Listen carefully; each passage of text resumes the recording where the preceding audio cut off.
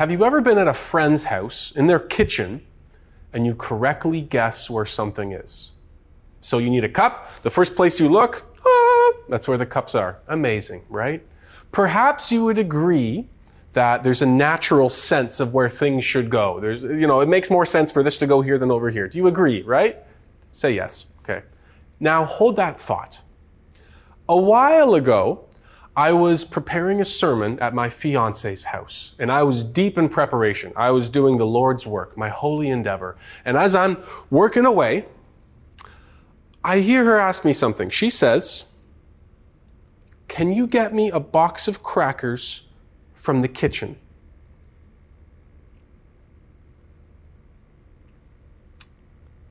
Why, of course, my dear, my love, my sweet, bone of my bone, flesh of my flesh, the apple of my eye, l'amour de la vie, mein Schatz. It would be my joy to serve you. My words exactly. So I go to the kitchen. I go where the crackers normally are. And they're not there. It's baking supplies, sugar, spice, molasses. Hey, where are the crackers? Oh, I moved the crackers. I'm actually putting them in this part of the kitchen now. Why would you put them over there? That makes no sense. This is a good place for snacks, crackers, cookies, if you actually wanted to bake something once in a while. No, it's my kitchen. I can put things wherever I want. Yeah, I know. That's the problem. You can put them wherever you want, and where you want makes no sense. Okay, you don't have to be mean about this. No, I'm not being mean. I'm just not being nice. There's a big difference, okay? I'm treating you like an adult. No, you're not treating me like an adult. You're treating me like a philosophical robot. Well, guess what? You're marrying this philosophical robot. I haven't signed any papers yet, and all of this because of a box of crackers. And it's silly, right? We're not arguing about something sinful that happened. This is just a disagreement in preference, how to organize the kitchen. And I'm sure you know what I'm talking about. Many passionate, heated arguments take place over things that are not sin-related. We disagree about how to set the table, how to load the dishwasher, how to pack the car, what kind of worship should we do on a Sunday morning, how contemporary or conservative should people dress, what ministry programs and partnering should be available, our pastors, how should they dress on stage, how funny should they be? I'm talking about the chainsaw thing, you know what I'm talking about. It seems like disagreement is inevitable, right? Multiple people in multiple places with different ideas, preferences, standards of taste, opinions. It seems inevitable that we're going to disagree. But here's the clincher. Here's the problem, the predicament, the pickle, if you will. This is the paradox. Disagreement is inevitable. Yet, unity is commanded. Disagreement is inevitable, yet unity is commanded. Jesus says, "Blessed are the peacemakers, for they will be called children of God." And I read that and I think, maybe Mother Teresa and Francis Chan can be the peacemakers. Because personally, my spiritual gifts seem to lie and stir in the pot. Can I get an amen? The challenge is that conflict, when it's handled poorly, when it gets harmful and toxic, it can rob us of time. It can rob us of energy. It can rob us of opportunities. There's an opportunity cost. You could have been doing other things while you were wrapped up in the argument. And worst of all, conflict, when handled poorly, it robs us of our Christian witness to the world. We're told that we will be known by our love for one another. Yet, if we're wrapped up in arguing with each other bitterly and divisively, the world is not going to listen to us when we talk about the reconciling and redeeming love of Christ. Yet, the opposite of this is true. When conflict and disagreement is handled well, it's a platform for peacemaking to show the world what the love of God is, what the power of His Spirit is. It's an opportunity to show all of these things. So peacemaking, it's home turf for the Christian. It's our inheritance. It's our calling. Yet this seems to be the exception and not the rule of how believers interact with each other, right? It's kind of strange.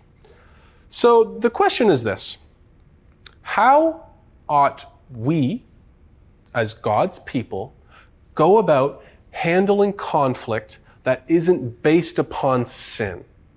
So this isn't, you punched me and stole my wallet. This is, I was up in the bathroom and you took my spot, right? And it's helpful to keep those things kind of distinct, because if there is disagreement based upon sin, the Bible's really clear about how you go about that, about mediating with the person through the church, about meeting with them, what repentance and reconciliation looks like, right? But today we're specifically looking at how do we act as peacemakers when we disagree about something that isn't sinful itself, right? How do we handle that well? And today we're going to be looking at a famous example of disagreement gone wrong between two titans of the early church. We're looking at the Apostle Paul and Barnabas, and we're going to be looking at this in Acts chapter 15. So if you have a Bible or a phone, I actually encourage you to pull up the chapter, because I'm kind of going to be referencing what happens beforehand, so it'll be easy for that to see. And while you're turning there, let me give a little bit of a background between these two people. This is some of the backstory of Paul and Barnabas.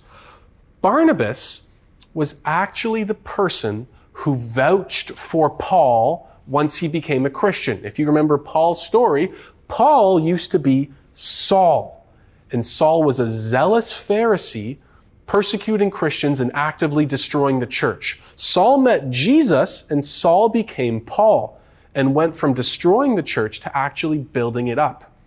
Now, Barnabas brought Paul to the apostles and said, hey, Paul believes the same gospel we do. He has received the same gospel we do, and he preaches the same gospel that we do. So he vouched for him.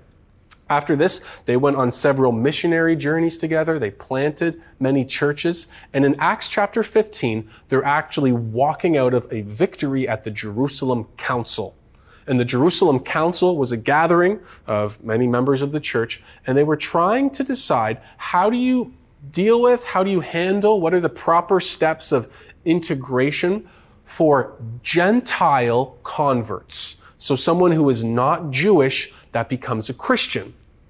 And it was decided that Gentile converts do not have to abide by all of the Levitical legal requirements. Specifically in this case, it was that Gentile converts do not have to be circumcised to be Christian, okay? That's very good news. And so Paul and Barnabas are walking out of this victory at the Jerusalem Council. On a side note, actually, the Jerusalem Council is an example of the apostolic leaders putting aside disagreements on theologically secondary issues for the sake of unity as well. That's a side point. Anyways, Paul and Barnabas are walking out of the Jerusalem Council, and you can imagine two friends celebrating this victory, sitting back around a campfire maybe. This is not in the text, I'm reading into it.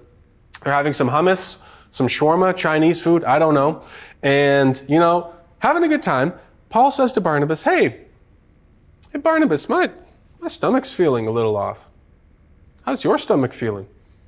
Yeah, mine's a little bit off too. Maybe we should have some wine to settle our stomachs. Follow me as I follow Christ. Anyways, I'll stop there. So, as this happens, a discussion breaks out. Acts chapter 15, verse 36. Start here with me. And after some days, Paul said to Barnabas, let us return and visit the brothers in every city where we proclaimed the word of the Lord, and see how they are. Now Barnabas wanted to take with them John called Mark. But Paul thought best not to take with them one who had withdrawn from them in Pamphylia and had not gone with them to the work.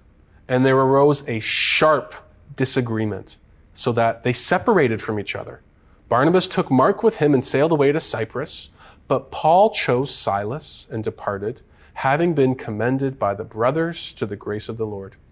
And he went through Syria and Cilicia, strengthening the churches. To give some context, John Mark was previously with Paul and Barnabas on one of their journeys in one of their cities. And at some point, he deserted them. He abandoned them. We don't know why. That's not clear. We also know this, that John Mark was actually related to Barnabas. So we also know that. And at this point, Paul says to Barnabas, let's return and visit some of the places where we planted churches. Let's encourage the believers, see how they're doing. Barnabas says, all right, let's take Mark with us again. Paul says, no way. Not a chance. He deserted us. I don't want to be stuck in that position again. He's not coming with us. Barnabas says, no, let's give him another opportunity. Perhaps Paul says, we can give him another opportunity, but not here, not now. And it seems like they both have good reasons, right? Paul is focused on the ministry. He's focused on the work. And Barnabas is focused on the person. He's focused on Mark. And in both cases, it seems it's pretty reasonable, but the text indicates in the original Greek that their disagreement was so passionate, was so intense, it was incessant and unending to the point that they parted ways. And in some regards, I think it's good that this is recorded in the Bible. It shows us that our heroes are real people. They had real friendships, they had real disagreements, they had real pain, right? But it's also kind of discouraging for me to see this. Why? Well, if this is hard for Paul, this is going to be hard for me. It's kind of hard to fathom the level of spiritual horsepower that Paul operated with. Let me give you an example. I believe in Acts 18, it says that people would steal handkerchiefs and aprons from Paul, and they would take them and rub them on people who were sick, and they would be healed, okay? That's the kind of spiritual horsepower that this guy operated with, and yet he also, in some ways, didn't navigate conflict perfectly. So we can learn from this interaction principles of peacemaking, what to do, what not to do. This is maybe a little, not a spoiler, it's perhaps a comforting note. Barnabas and Paul were later reconciled. And we also know that later on, Paul even asks for Mark to be sent to him. He says, could you please send him to him? He is of use to me. So we know that they were reconciled, but we can agree that things would have been better off had they not parted on such poor terms. So today, we're going to be looking at what does it mean to be a peacemaker. In his book, The Peacemaker, Ken Sand kind of defines peacemaking as the middle ground between two mistakes. It's the middle ground between peace breaking and peace faking. Imagine like the peak of a mountain, and we're walking along two cliffs. There's two fallacies. There's the fallacy of avoiding conflict, acting like it isn't there. That's peace faking. And there's the fallacy of peace breaking. We just steamroll the conversation, we crush our opponent, and we squash any opposition, right? And so the dust is settled, but there's broken bodies on either side. Let's look at both of those, and then we'll study the way of the peacemaker. So let's start with peace faking. Think of this like an escape response, right? These two mistakes actually kind of run parallel with flight or fight. These are things that we do whenever we're threatened. So peace faking is faking the peace. Wow, right? It's avoiding the conflict. It's acting like it isn't there. And maybe I'm doing this to protect my own comfort. Maybe I'm worried that I'm going to get damaged if I actually address this thing, or the relationship is going to be harmed. So I sweep it under the rug. And this is not talking about removing yourself from a situation to pray or leaving an abusive situation. Not talking about either of those things.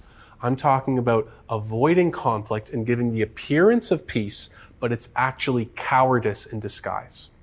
Now, perhaps in a church setting amongst believers, peace faking could be appealing because we've made a mistake in our understanding of things. Perhaps we're confusing two separate things. Perhaps we're confusing unity with uniformity. If we understand that believers are supposed to be at peace with one another, we think that, all right, being at peace means that everything is the same. But everything is the same is uniformity, versus being on the same page is unity, being on the same team.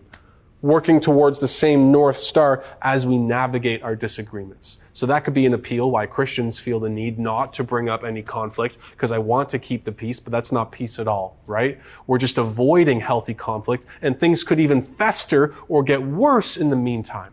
So that's peace faking. Compare peace faking to peace breaking.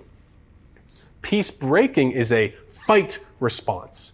Perhaps it has the illusion of confidence or strength or decisiveness, but it's an offensive response when conflict rears its head. And so I get in there, I get my way, and I get out. I can crush my opponent, I can steamroll them. Also, peace breaking could be more passive. It could be challenging the person's reputation, challenging their integrity, cutting their legs out from underneath them as well. So these are the two options, peace faking or peace breaking. Imagine it like this. After spending some time with some friends in your home, you've got some dirty dishes in your kitchen. And you could avoid those dirty dishes. You could act like they aren't there. And what happens? Well, things are going to get nasty, right? You're going to get some science experiments, a crock pot of unconsented kombucha. That's if you ignore your dishes. Or what's another way of dealing with your dishes? You could throw them out. You could throw them away. What's going to happen in that case? You're going to run out of dishes pretty soon, right? So we can avoid the dirty dishes. We can try and just get rid of the dirty dishes. Neither of those are helpful or healthy. Do you tend to lean more towards peace faking and avoiding conflict? Do you tend to dive headlong in and crush people? But as we're going to look at, conflict is neither something to avoid or an opportunity to exercise our personal wills. Conflict is an opportunity for peacemaking. For peacemaking. And so we can look at this Acts 15 passage to provide a real-time diagnostic. We can diagnose ourselves with a few quick questions to actually check if we are engaging in this disagreement in a way of peacemaking or not. There's 4 quick questions, 4 quick things you can do to check. The first thing you check is this. Check your heart. Ask yourself this question. What am I fighting for? In this conflict, am I fighting for my own preference, my own comfort, my own pride? Am I trying to make things comfortable for myself? Am I trying to look good or smart? Or am I trying to find the best solution? Am I trying to help things move forward? Ask yourself this, what am I fighting for? 1 Corinthians 10:31 says, whether you eat or drink, do all for the glory of God. So can we disagree for the glory of God? Charles Spurgeon, he said this. He said, God is most glorified in you when you are most satisfied in Him. God is glorified in you. God looks great when you are satisfied in Him, when you treat Him as the most satisfying thing. So in this argument, am I treating myself, my comfort, my preference, my pride as the thing of highest value, or am I trying to make God look great? Am I making His love, His peace, His patience, His grace, His goodness the most satisfying thing? And because of that, I'm free now to perhaps not get my way. That's the first question. Check your heart. So perhaps Paul and Barnabas, when they're having this disagreement, they could have asked themselves, what are they fighting for? Perhaps Paul was offended and hurt that he was abandoned by John Mark. Perhaps Barnabas was embarrassed that his own family member left him, and now he feels the need to defend him. So this is a question they could have asked themselves. This is a question you can ask yourself. Check your heart. The second point, check your eyes. Check your eyes. Ask yourself this. How have I contributed to this disunity? Have I done anything to make things worse? Jesus says this in Matthew 7. He says, first, get the log out of your own eye before trying to remove the speck from your brother's eye. So he's talking about pride. He's talking about hypocrisy. Ask yourself this. Have I contributed to this conflict even 1%? 1%. And you say, well, Maybe. Okay. So if it's hypothetically possible that you've contributed 1% to the disunity, have you made things the tiniest little bit a bit more tense than they should have been? Is that something you can apologize for? Can you come and say, hey, back there, I didn't handle that as best as I could. I'm sorry about that. This doesn't mean that you're wrong. This doesn't mean that it's your fault, but rather it helps us put the focus on things that we can control in this situation. What can you control? Your actions. That's it. We can't control how the other person responds. We can't control the outcome, but we can control what we do. The original language indicates in the disagreement between Paul and Barnabas that this was intense, incessant, unending, unyielding, passionate disagreement. So perhaps each one of them could have taken a moment. This could have been the point where reconciliation happened, or this can be the point where things continue onwards as well. Third point, check your ears. What can I learn from this person? Ask yourself this: are you listening to actually understand them?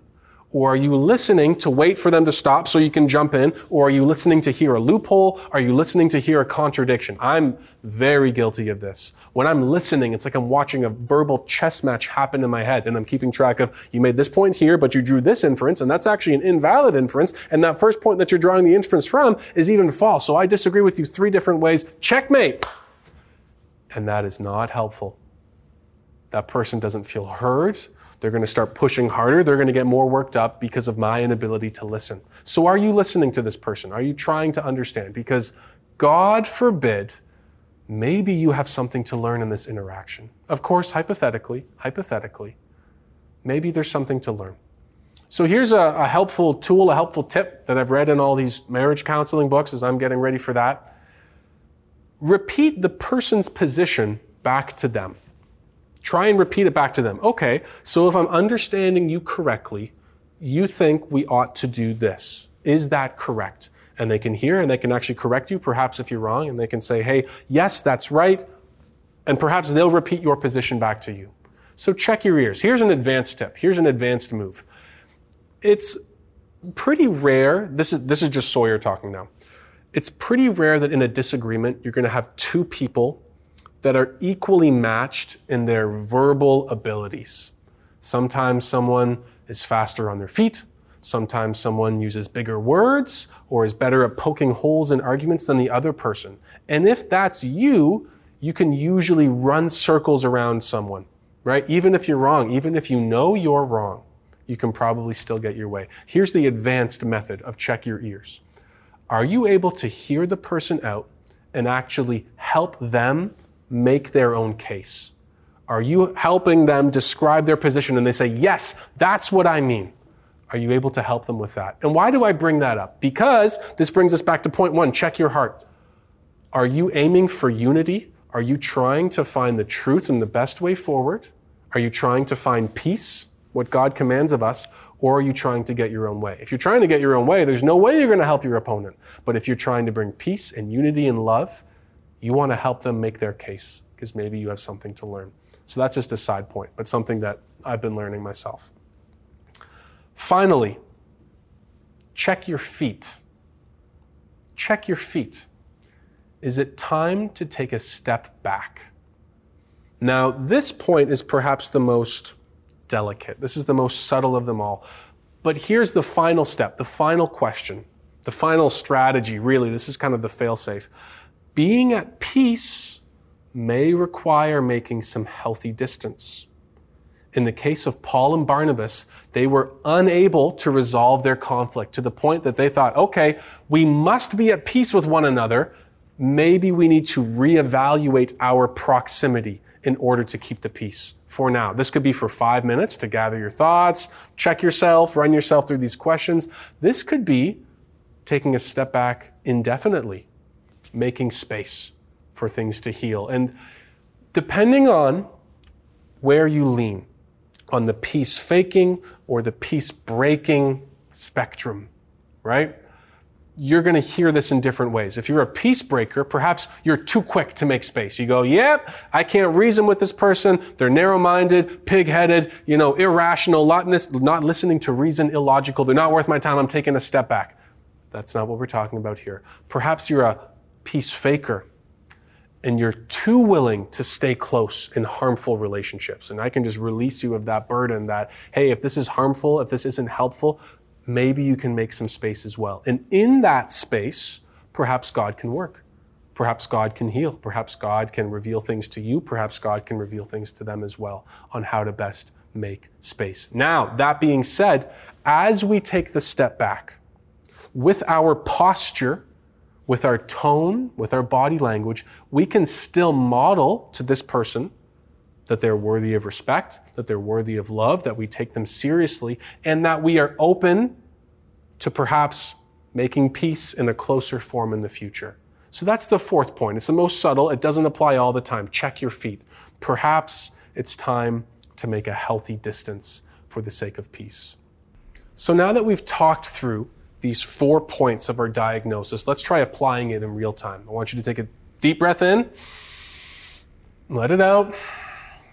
It's not magic, it's just healthy. And I want you to close your eyes. Actually, close your eyes, please. This will be worth it. With your eyes closed, I want you to imagine a person, the person that you tend to have these types of disagreements with. And if you can't imagine someone, perhaps make someone up in your head. Hypothesize someone that you in an imperfect world, you would probably have these types of disagreements with. And when you're imagining this, don't imagine it from the first person perspective. Imagine it from the third person perspective. Like you're looking down, you're watching this happen. And now press play and watch how things start to work out. Where's the conversation start to go south? And as it's going south, ask yourself first, check your heart. Where's my heart in this? Am I fighting to get my way? Am I trying to win this debate? Or am I treating this like an opportunity for peacemaking? Ask the second question. Check your eyes.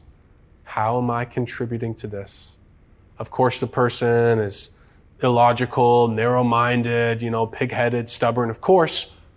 But what are you doing to contribute? Third question. Check your ears.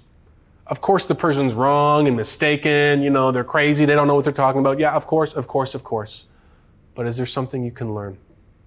Are you listening to understand? Or are you listening to engage?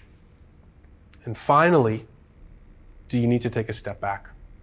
And before deciding to make distance for peace, ask yourself, have I done everything that I can? Have I checked my heart? Have I checked my eyes? Have I checked my ears? And do I need to make space to breathe, to make peace? Do I need to keep space indefinitely? Is this someone that I can re-engage with? Is this someone that we can make peace with at a closer level one day? So these are some of the questions that we can ask ourselves to check if we're walking in the way of peacemakers. Because peacemakers are people who breathe grace. Peacemakers are people who breathe grace. And if everything in the body is operating as it should, then breathing comes naturally. Breathing out grace comes naturally, not even in the human body, but in the body of Christ as well. And so, we rely on air to live on earth, and we also rely on grace to sustain ourselves in the kingdom of heaven. And so now we're operating, not only just breathing in, but you also breathe out. And that's how the peacemakers breathe out grace, because we've already breathed it in. And so now we're living in these rhythms of breathing, in these rhythms of life, in these rhythms of breathing out grace into our interactions with individuals and with the world in our day-to-day life. Peacemakers are people who breathe grace.